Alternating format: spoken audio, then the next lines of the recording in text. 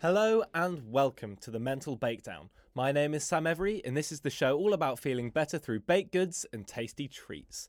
I welcome a special guest to the podcast each episode to eat their favourite pudding, dessert or baked treat and talk about relaxing, de-stressing and coping with mental health issues all in a comfy setting while enjoying some homemade bakes. A small disclaimer before we start this episode. This episode and the next few that were recorded several months ago before the start of the COVID-19 outbreak. I'm currently at home in Cornwall in lockdown with my family.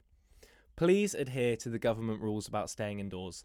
It's incredibly important and could save lives. But look at the positives. Never before have we had so much time on our hands to have a go at that instrument, or paint that picture, or most importantly, learn to bake. Take this time to connect with your family and keep yourself motivated, or of course, if you're really bored, you can always binge listen all of the episodes so far. I hope you enjoyed today's episode, hopefully a bit of light relief from a fairly repetitive routine. Stay safe, keep washing your hands, and enjoy the podcast. Today, I'm joined by the wonderful Mr. Ashton Jones. Ashton is an incredible vocalist and performer, performing at some of the top venues around the world. On today's episode, we discuss motivation and getting energized before a big event or performance, the pressures of putting your personal creations out there for the world to hear, and the importance of hobbies and outside interests. We, of course, also rank the celebrations, talk about the best toast toppings and all things cake, including Ash's dessert of choice, a classic almond frangipane with homemade vanilla custard. This is the Mental Bakedown with Sam Every and special guest Ashton Jones. I hope you enjoy.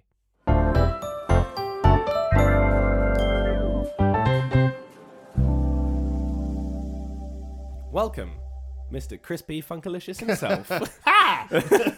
Ashton Jones is in the building. Thank you so much for joining me. Thanks for having me. On Pleasure. the podcast. Do tuck in. It's been sitting there. Right.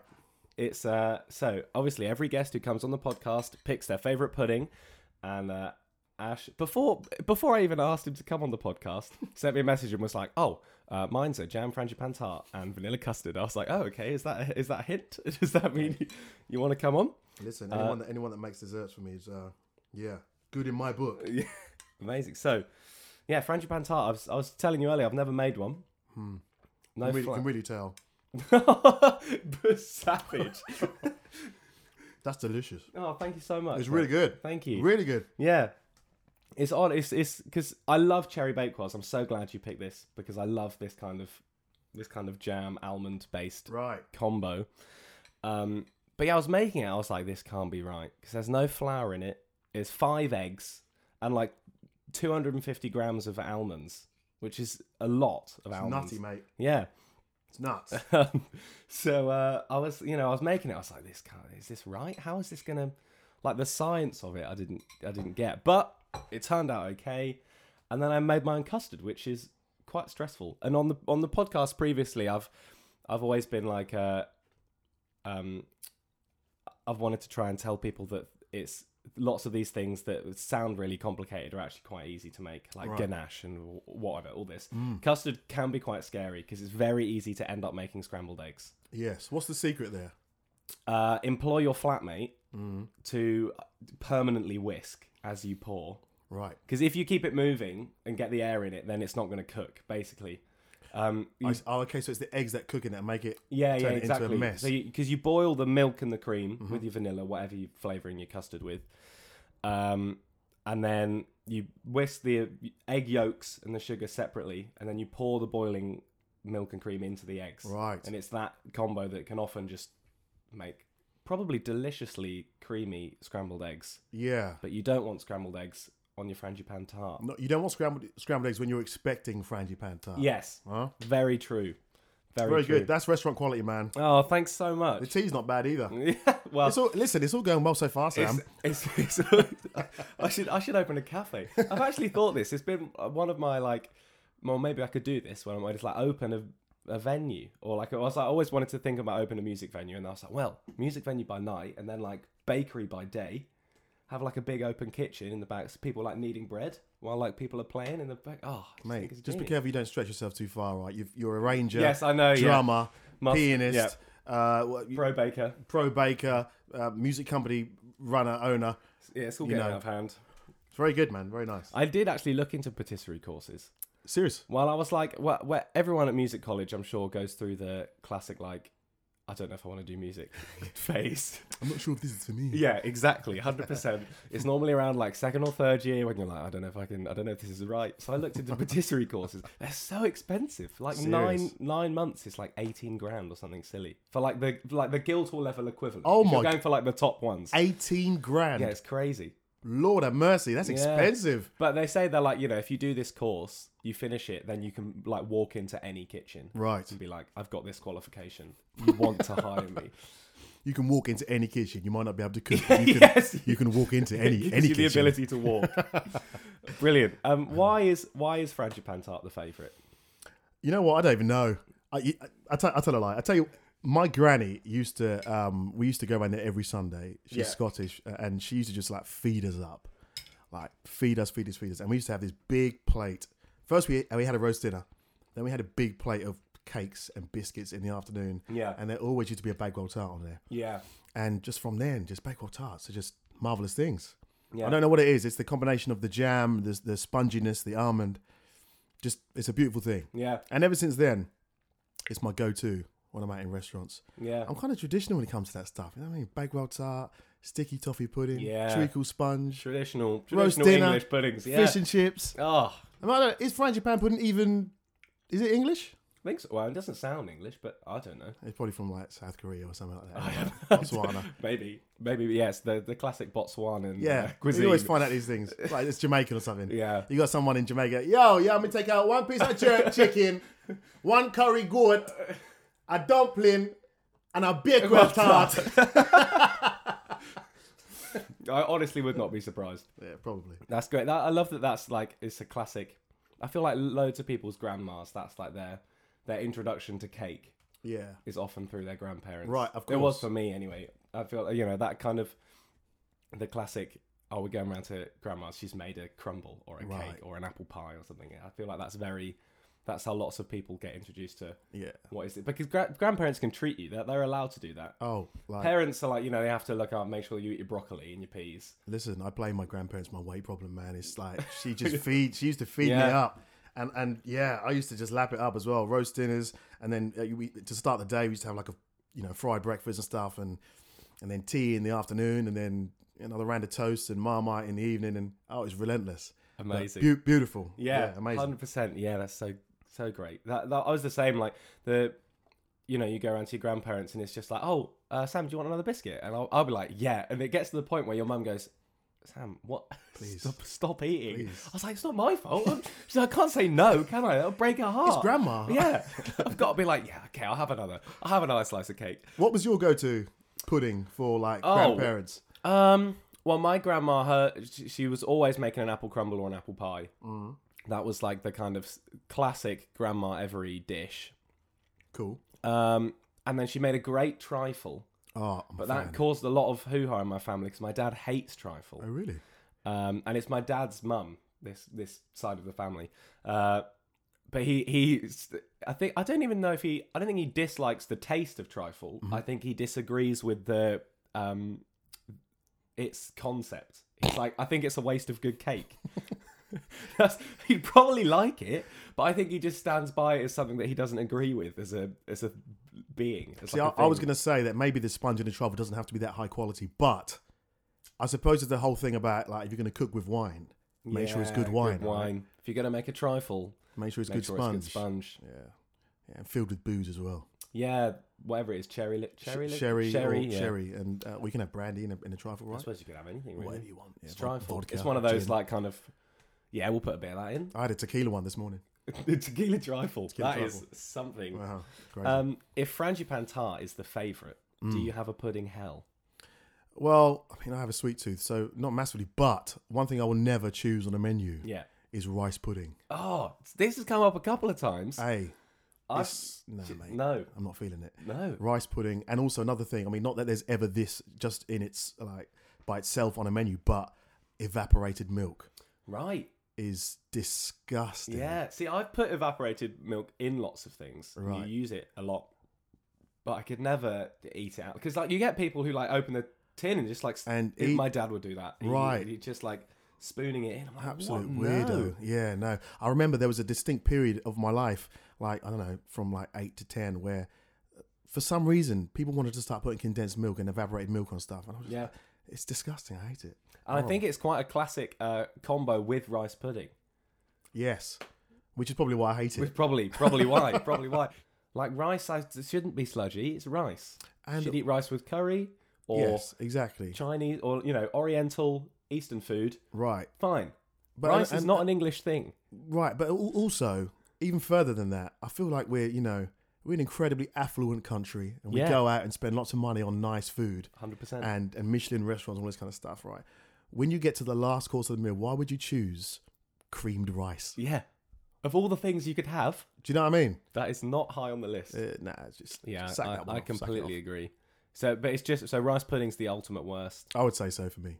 Yeah, rice pudding and olives, but you don't normally get olives in desserts. But olives for me, big no as well. Yeah, I don't like olives either. No, mate, we've got so much in common. We have so much. Well, we have very similar palates.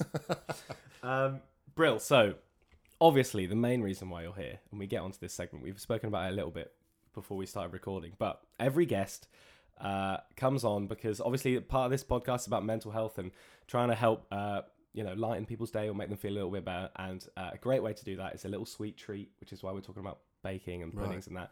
And of course, a great way to do that is with a little chocolatey treat, and we love celebrations in this country. So every person that's come on ranks their celebrations because everyone's got a favourite, everyone's got a least favourite.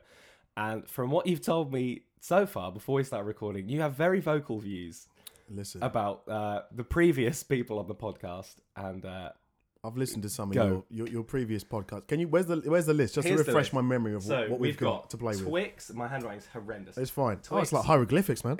Twix, Mars, Milky Way, Galaxy Caramel, Snickers, Bounty, Malteser. Okay. First of all, at the very bottom of the list, Milky Way. Great. Milky Way is a child sweet. Yeah. That has no place anywhere near the top of a list on the celebrations Any list, just ranking. any list. Any list, right? Unless you're 4. Yes, yeah? Exactly. Okay. Yeah. I mean, from that, I would say it's kind of a bit vanilla. There's a few that kind of blend into each other. Bounty's okay. Yeah. I wouldn't put it. Maybe I'll put Twix above Milky Way, and then Bounty, and then from there we're gonna go Snickers. No, Mars first. Yeah. Mars first. Snickers. I'm quite a big fan of Snickers, and then we get into like the real good stuff. Yeah. For me, mate, Galaxy is a bad man chocolate, right? Yeah. Galaxy is very good. And then just like Galaxy Type 2, the R-Type, Galaxy Caramel. Yeah. Like, how do people not like this? Incredible, right? And then what we got left after that? Malteser.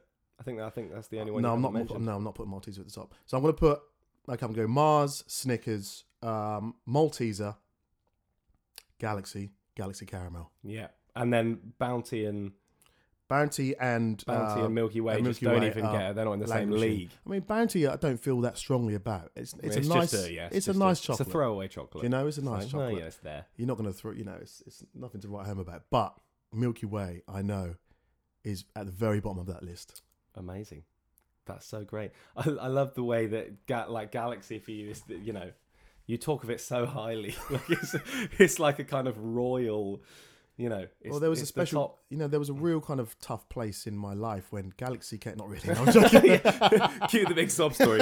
I don't know. If I wasn't for Galaxy, I wouldn't have got. To be fair, if you told that, I might get sponsored by Galaxy if we make that story. Galaxy's great. Yeah. Milky Way. I mean, the Izzy, who's the second guest, who is probably what you're referring to, because she really likes the Milky Way. She did. The reason why she likes Milky Way is because it reminded her so much of her childhood, and she was like, "This is like it's made a resurgence in my life." And it was like, it reminds me of back when I was 7. Yeah. Because they were such a iconic child's chocolate. Uh-huh.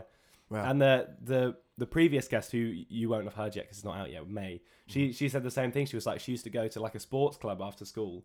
And after school, she'd always get a Milky Way. Right. And it's like one of those kind of, like, no one's getting a bar of Galaxy Caramel after trampolining on a Wednesday when year 3 after school club. Yeah, not unless your name is Tarquin and exactly. Not if Jeeves is getting it for you. But yeah. That's so great. So, just to clarify, the full list. Yes. Ashton Jones's full celebrity list. Mm-hmm. Celebrity list? I suppose they Well, are celebrities. They're celebrations. They're celebrations. Celebrate good time. Come on. Bottom, Milky Way. Yep. Then Bounty. Mm-hmm. Then Twix. Twix. Yeah. Then Maltesers. Yes. Then Snickers. No. Twix. Then Mars. Yeah. Then Snickers. Yeah. Then Malteser. Yeah. Then Galaxy. Then Galaxy Caramel. Amazing stuff. Lovely. Simple, huh? Simple. I mean, it just makes sense. Does that sort of concur with what you... Well, I don't know what... I mean, I like to try and stay impartial. Has anybody asked you yet what yours is? No, I keep my... I feel like Let's that's go. going to be a Come mystery of a podcast. I can't... all I will say is that Snickers is at the bottom for me. Serious? I've never been a big nuts in chocolate person. Okay.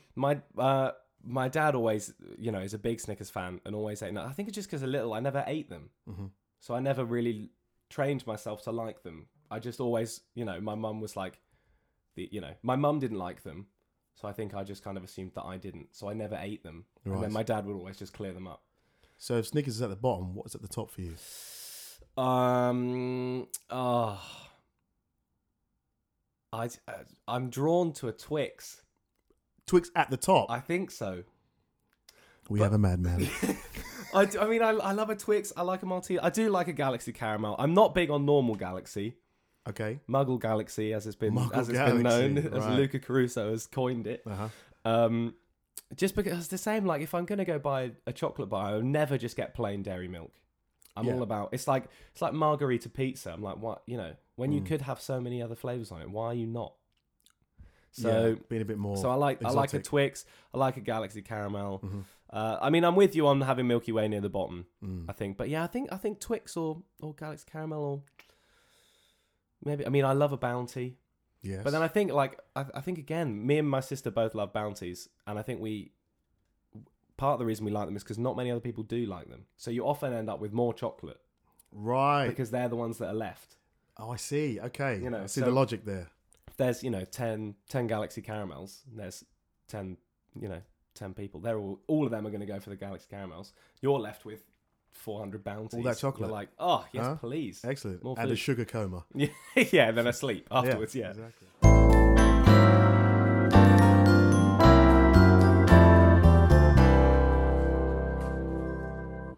I firstly want to talk about your album, right? Which is amazing. Thank you. Absolutely love it. It's so great. Thank you very much. But I wanted to talk about the kind of process of and how it feels putting so much work and effort into something, especially with writing music and recording albums. It's like if you're building a house, then people can come and look at it at every stage. Like the people who are buying it or whatever, they're there every step of the way, and you can kind of change things to suit the customer as you go. But with an album, with music, you kind of you make it and you pour your heart and soul into it, and then you kind of put it out there and go, oh well, I hope people like this. Right. And it's it's like what there's a lot more risk to it, I suppose. And how you what your thoughts were behind that, or whether you were comfortable or just going, I don't, I love this, I don't really care. Well, I think when I decided that, listen, we're going to do this properly, I want to actually make a proper fist of this. Let's give it a go. Yeah. For me, the album just encapsulates everything. An album, just a musical body of work, is how it used to be done. Back in the day, the funk bands, the soul bands, all had albums, and albums have kind of gone out the window a bit now, in favor of singles. People release singles every month. Yeah. Just because of the way the music industry works now. Music is much more disposable now than it used to be because of streaming. So, but I wanted to take it back and do it like the proper way and lock ourselves away for months and months and write.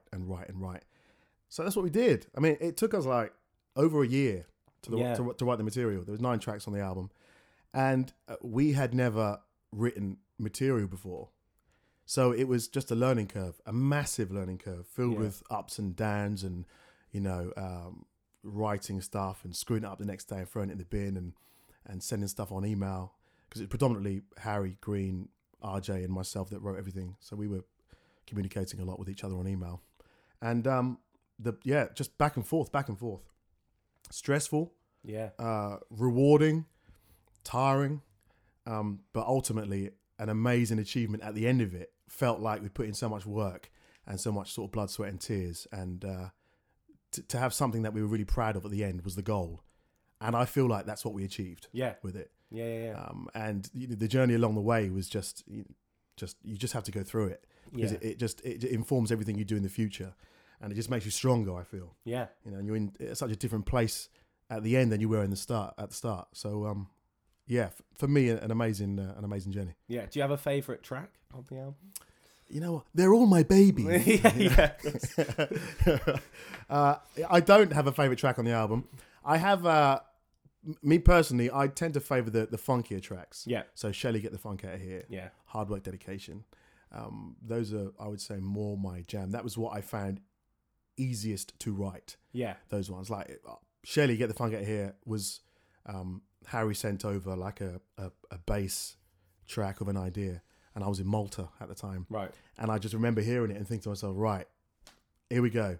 Just banged it out in half an hour. Lyrics, melody, bridge, everything, right? And send it back to Harry, and then it just clicked. That song clicked. Same with Hard Work, Dedication.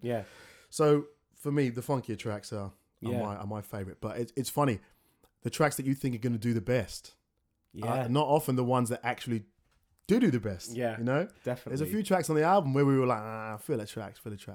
But then the feedback that we had after it from people, it's my favorite track. Wow, it's my favorite. What, this one? Yeah. It's my favorite track. Cool. So you never know. You do it all. You have your own thoughts over it, but ultimately it's up to the listener what they like. And everyone's got their own. Like, everyone's going to prefer different things and different sounds and whatever. So someone might love track 8 but hate track 1, and you but like, oh, I love track 1, I hate track. It's everyone's got their own thing. I love how you're like, oh, that song just like totally clicked, because it's whenever I'm writing things, it's like sometimes it'll just happen and it'll just kind of fall out and then it's done, and you're like, oh, that was easy. Then other songs you're like, oh, well, I've written this bit, and you're like, well, I can't think of anything to write for a bridge here, so I'm going to leave it a couple of. It just takes ages. It's just like that, just finding that, just being able to hear it in your head. It's that. Like, what is this going to sound like? It's that when you have a vision of what you want it to sound like. And it's marrying those two things up. There was one track on the album where we had pretty much produced the whole track, and for me it just wasn't working. So I said to Harry, look, can you just send me the guitar chords? Just send me the chords that you're playing on there. And I had it, just the chords for 9 weeks, and it took me 9 weeks to come up with something that I was happy with, melody wise. And recorded it, sent it back, and Harry called me up and he was like, yes, mate, this is it. This is the one. And you just know. Sometimes it takes a long time. Sometimes it's a real quick thing. But you always know, I think, when you get to the point that you're going to be happy with, because you've had a vision in your mind of what you want it to sound like. So as long as you get there every time, then you're always going to feel like you've done the best that you can do. I've found that more when I'm arranging things or writing for a big band and taking a song and trying to do that. I find I struggle more, or it's more of a difference sometimes in the speed of how fast I can write something out. Sometimes someone will go, oh, can you arrange this standard? I'll be like, sure, and I'll just immediately know. I know exactly how this is going to sound. Right. And I know what I'm doing here, and like, the trombone backing's there and whatever, and it's just like it will just happen and it'll be really quick. I'm like, yeah. Other times I'm just like, I've got no idea what I'm going to do with this. It's like how do I get through this bit? How do I do it? Often I'm really good at just putting it off, because I'll have I've got like 12 songs to do, and some of them I'll just like bosh them out and be like, oh, I know what I'm doing for that one, I'll do that one now. And I'll go, can I do that one now? Oh, I still don't really know what I'm gonna. I'll do this one first, and then that ends up being the hard track being last, the one you've got to do last. And you're like, well, I've only got a week now before the first rehearsal. What, I've got to think of something. This is the thing. It's like concentrating on the things that you're like really bad at, rather than the stuff that you're good at. But we all concentrate on the stuff that we're good at. Do you know what I mean? Because we're good at it. We're always leaving those last tracks at the end and stuff. The ones that you've just been procrastinating over, and you just have to. You have to get it at some point and just rip it apart and do your best. Did you do it, by the way? Did you manage to? Oh yeah. I mean, you end up just you're often, if you just kind of go, you like, right, I'm just going to start this with some things that I know or things that might work, and then that often inspires an idea or a little theme. You're like, oh well, this bit's cool. I'll chuck that in the bridge or whatever. And often I've found just doing it and just going, well, this might be rubbish, but I've got to do it. Done. Yeah, I mean, I've always been someone who's worked so much better with deadlines because I'm too good at coasting. So if I don't like every big band gig I've ever done, I've always booked before I've written any of the music. So I'll go, right, well, people have bought tickets for this and I've got 20 odd musicians turning up. So there has to be music to play, or otherwise, So it's just like, well, I've got to do it. So I just need to crack on and get stuck into it. I find like that's such a defect though in the way that we work, because we're all like that. Yeah. Just humans in general. It's human nature to leave things to the last minute. Yeah. But then we then say to ourselves, oh, I work really well under pressure. No.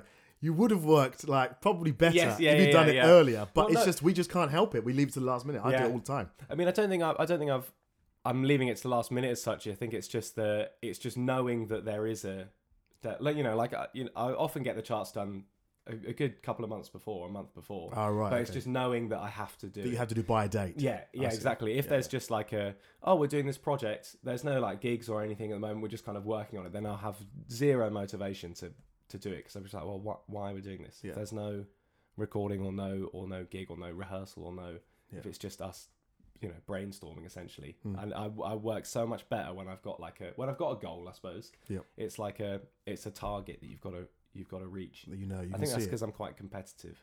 Right. Oh, you have to be. Yeah. Even with myself, I remember when I was little, my mum tells me this all the time. We got in my year 2 school report or something, and the PE teacher was like, Sam is good at PE, and he gets by with most sports, but I feel that his competitiveness often affects the enjoyment of the game for both him and his other pupils. And it's like, okay, I like that. That's good though. I like that. Yeah. But I mean, I've got 2 little sisters, and the littlest one, who's 9, is very much like me, and she's very competitive, and Mum's always like, she shouldn't be so competitive. I was like, but she should, because then she'll be successful. It means that you want to do well, and you want to be the best. You want to crack on. Yeah, absolutely. A lot of at times it can make you seem like a bit of a knob, but yeah, I know. But it means that it means that you care. You want to make an omelette. Yeah, crack a few eggs, right? Exactly. No, I think having a competitive nature. I'm very competitive. Yeah. And I think it's very important if you want to get ahead and get stuff done. Yeah. Because you're always trying to do one better. You're always trying to get to that next level. Yeah. Both within yourself, but also what you're seeing around you. 100%. Yeah. So I think it's very important. Yeah. And I think as I've got older, it's become, I suppose, as I've matured. I don't like saying that because it makes me sound, like I think I'm great. But where it's the competitiveness with myself. Mm-hmm. It's mainly like, right, I've done this. I know that I can go up a gear now, or I can work with this artist, or because we've done this, or we can go to this venue because it's bigger and better. And it's just climbing the ladder. I'm like, absolutely. I've done this, so what's next? What's the next thing? And lots of my friends have always told me before, they're like, Sam, you need to have a break. Like, we finish a gig, and then immediately I'm like, right, okay, well, this is the next one. So see you all in a month. And they're like, just chill out, have a day off. I'm like, no, come on. You have to do something better every year. Yeah, exactly. It's got there's no point going sideways.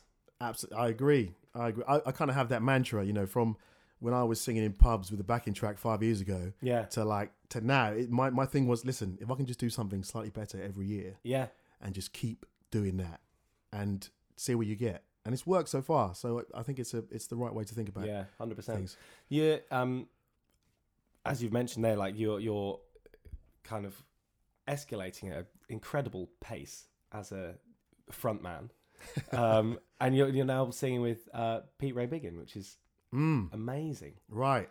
Yeah, Pete Ray Biggin is a cool guy, and how that came about was I had a gig in Devon in February last year. Yeah, and it was a charity do,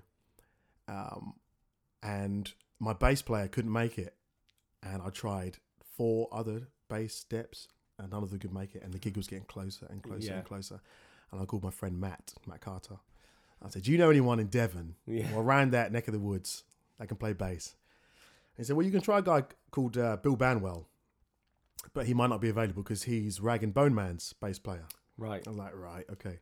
So I messaged him, and he messaged back straight away, and he was like, yeah, I'm cool for it. I was like, oh, wicked.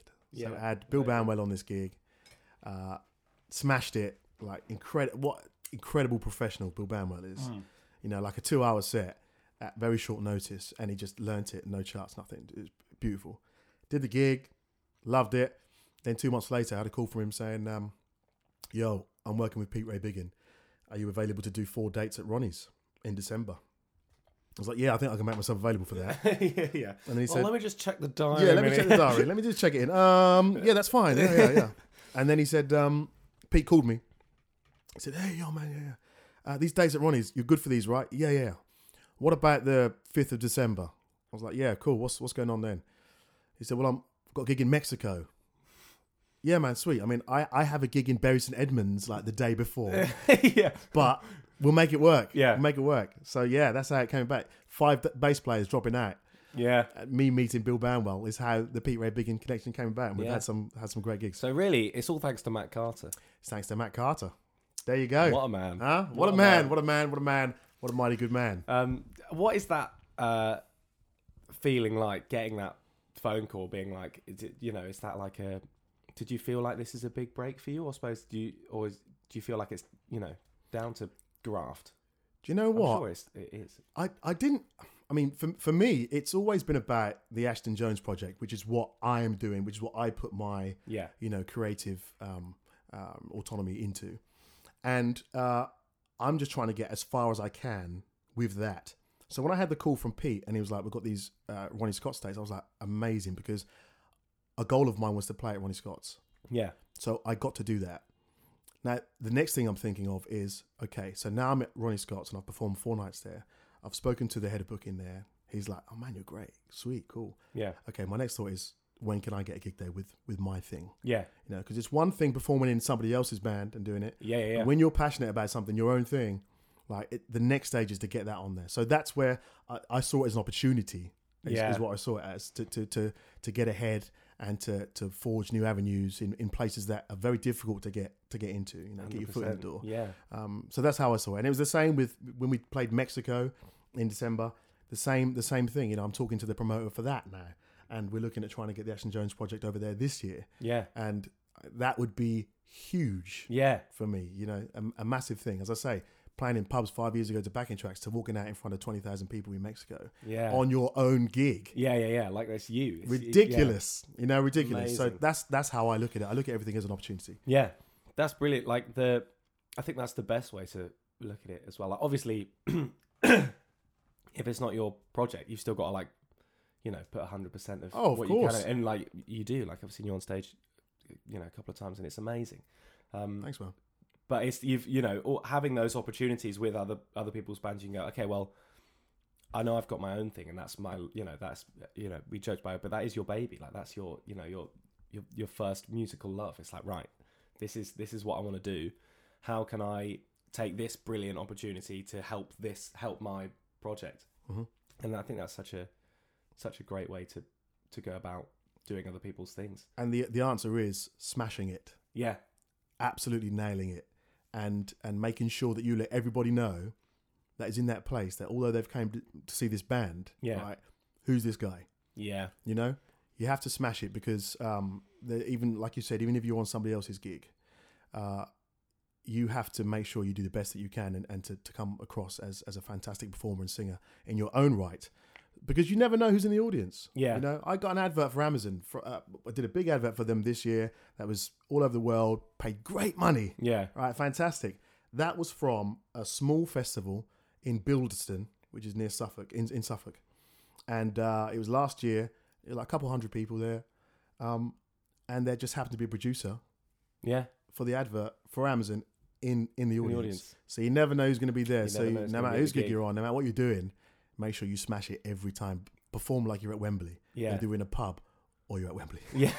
Yeah. One day. Yeah, exactly. One day. I spoke to Seth a little bit about this, actually, because he's on the Corey One gig, and that's very high octane and that, and like seeing you perform, it's so much energy, and like it's so the showmanship is like it's such a high level. I asked Seth this, but has there been a time where you've done a gig, or like there hasn't been as many people there as you thought there would have, or the venue's a bit dingy than you thought it was, and you're a bit like, I don't really know if I want to do this, and you've got to like turn up the levels to put on the great show that you do, and how do you get yourself to that place of that, like, right, let's do this, even though this is a bit rubbish? I think it starts with a mindset, Yeah. a base mindset, and if you have that and you believe that it's important, imperative to perform every gig at that level, no matter where you are. I think that's the best thing to start off with. Obviously, you get days where you're not feeling quite on the money, or you might be ill or whatever. Yeah. And I've done gigs before where I've had colds and coughs, and that it's going to be a struggle. But you just think to yourself, look, people have paid money to come see you. People are here to see you. They don't care whether you're ill or not. They're just here to have a great time.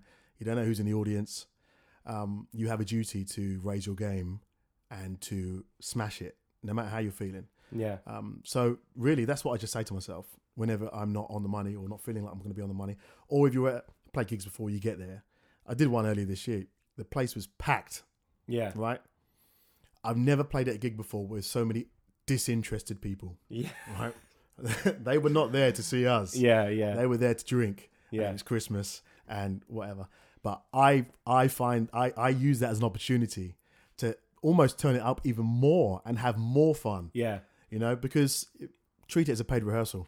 Yeah. And just smash it. And so that's what I tend to do. Yeah. That's so great. I think that's such a brilliant way to look at projects, regardless of whatever walk of life you're in. You could be I suppose a surgeon, and you've still got to go, right, well, I've got to perform to the best of my ability here.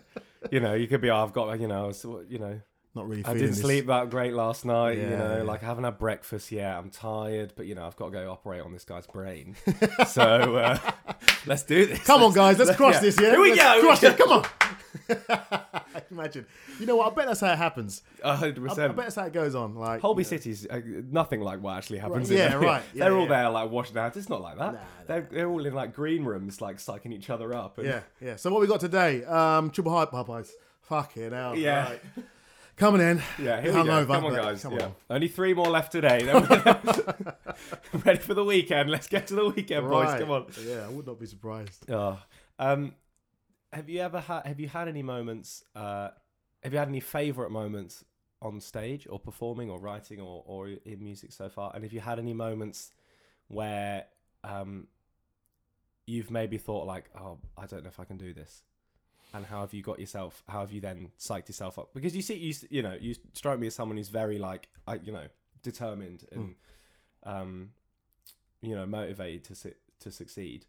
But has there been a time when you've gone, I don't know if I can do this music thing? And then how do you tell yourself that you can?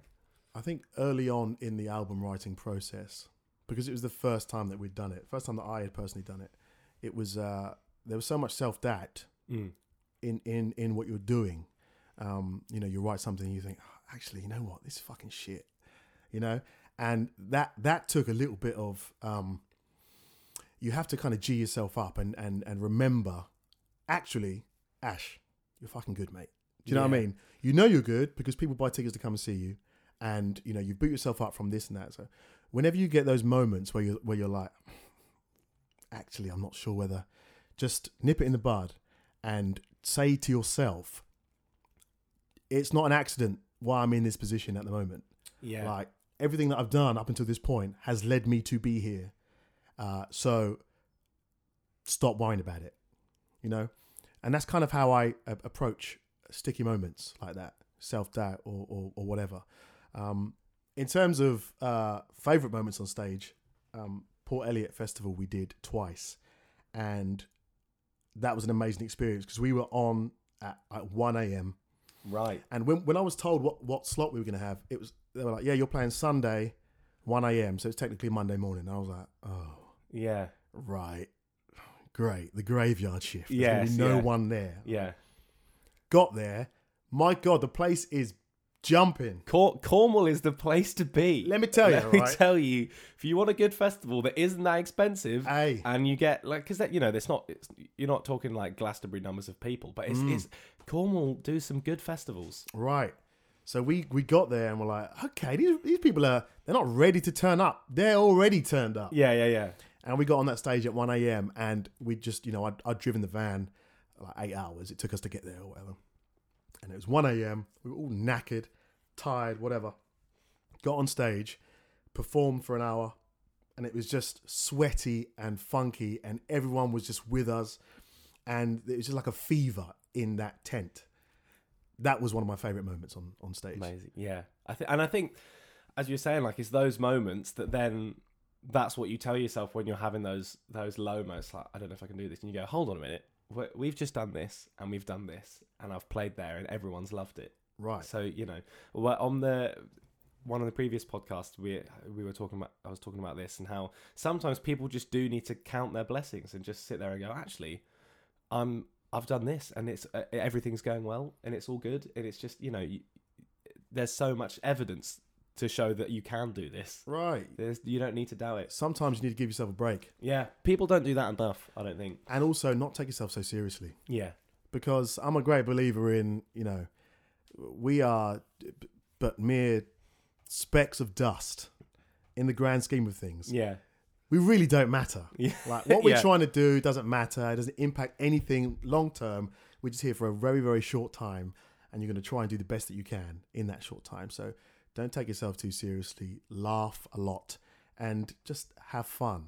Yeah. And remember what you're passionate about. Amazing. That's such good advice.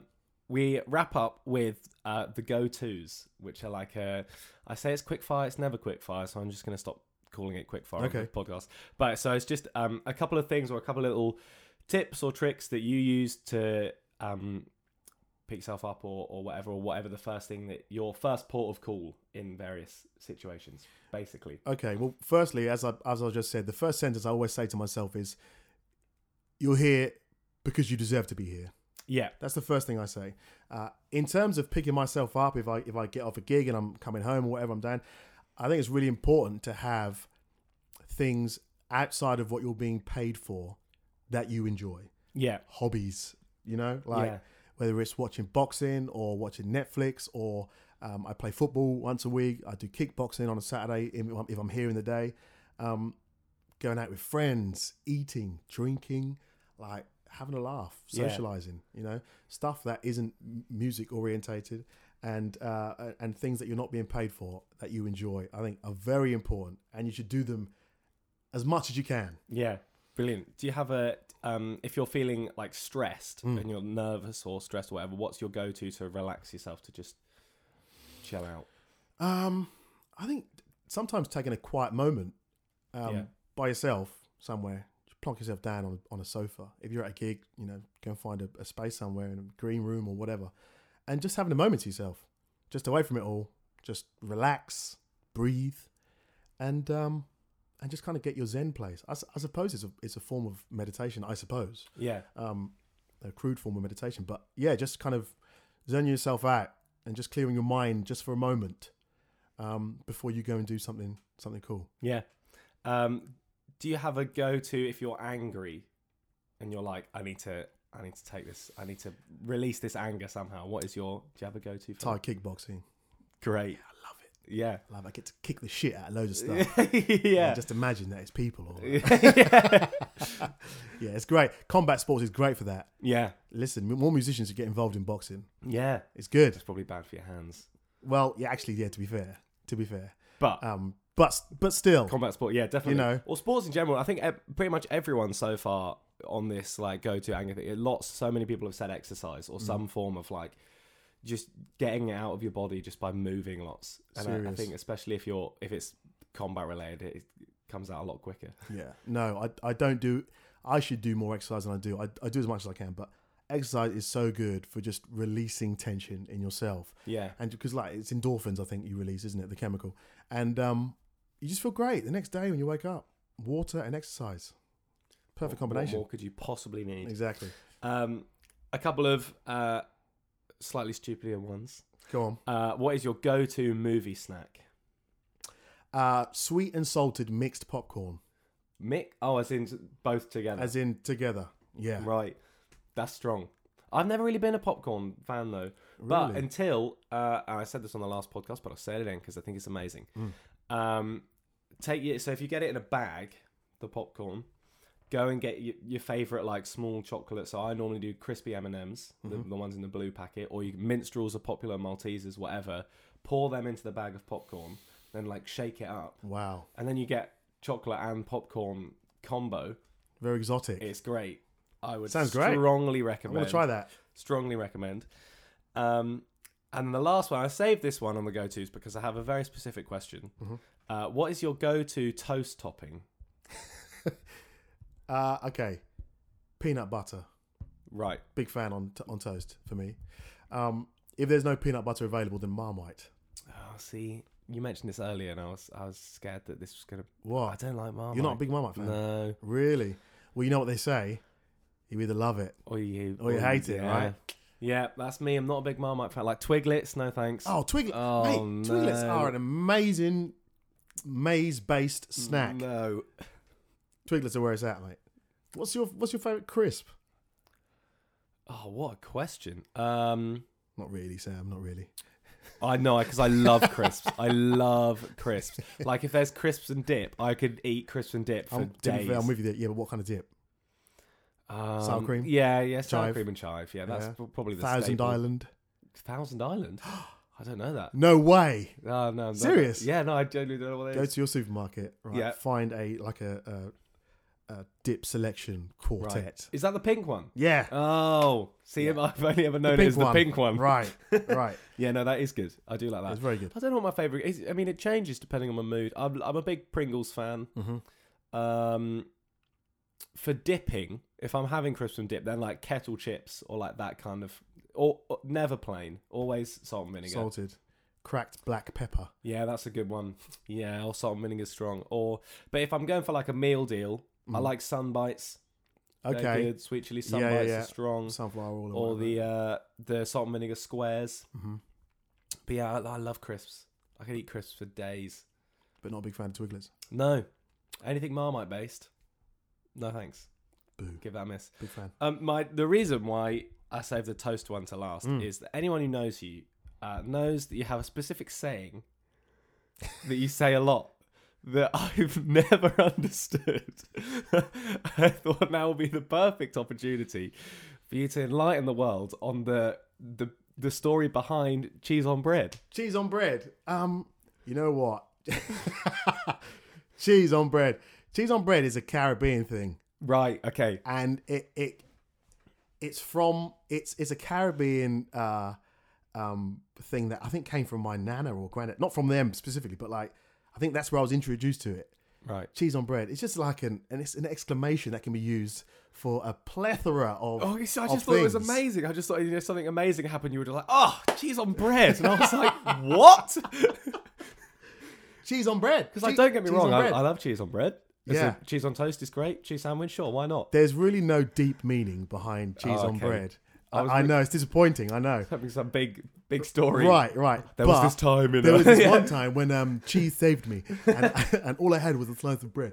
Nah, there's no deeper meaning. It's really not that interesting. But it's just an exclamation phrase that I think originated in the Caribbean. Again, I probably got it wrong. As I said, it's probably from Botswana or wherever. Botswana is really churning out some great stuff. Absolutely. Yeah. They're at the forefront. The vanguards. The Caribbean. Somewhere in the Caribbean. There we go. I'll have to go on holiday and just see if I can see if you can hear it. Go on a quest. It's right. the new Indiana Jones. Just go movie. to Brixton. You'll hear it there. Yeah. It's probably cheaper to get there than it is to fly to Jamaica. I'd say so. Brilliant. The last question of the podcast, which I always think is the most important one, is what makes an Ashton Jones the happiest an Ashton Jones can be? Ooh, it's a good question. The happiest that I can be is knowing that I have achieved something right greater than the last thing that I achieved. Yeah. And that's obviously very personal to whoever, to everyone. They only have their own goals and whatever. But for me, a sense of achievement makes me incredibly happy. And also the standard, being around friends and family, spending time with people that you love and, chilling out with them and going out for dinner and having cocktails together. Those two things: achievement, dinner, cocktails, family, friends. Yeah. What's not to love? What is not to love? Brilliant. Well, thank you so much for coming on and talking to me about cake. Mate, thanks for having me. It's been wonderful. Could have chatted for the next 3 hours, mate. Yeah. Well, I mean, why not? No. We should wrap it up because otherwise, that's the thing. Like podcasts, when they ramble on for like 4 hours, No one cares. Oh. Yeah, right. But no, thank you so much. Thanks, man. Wonderful. Appreciate it. Cheers, Sam. Amazing.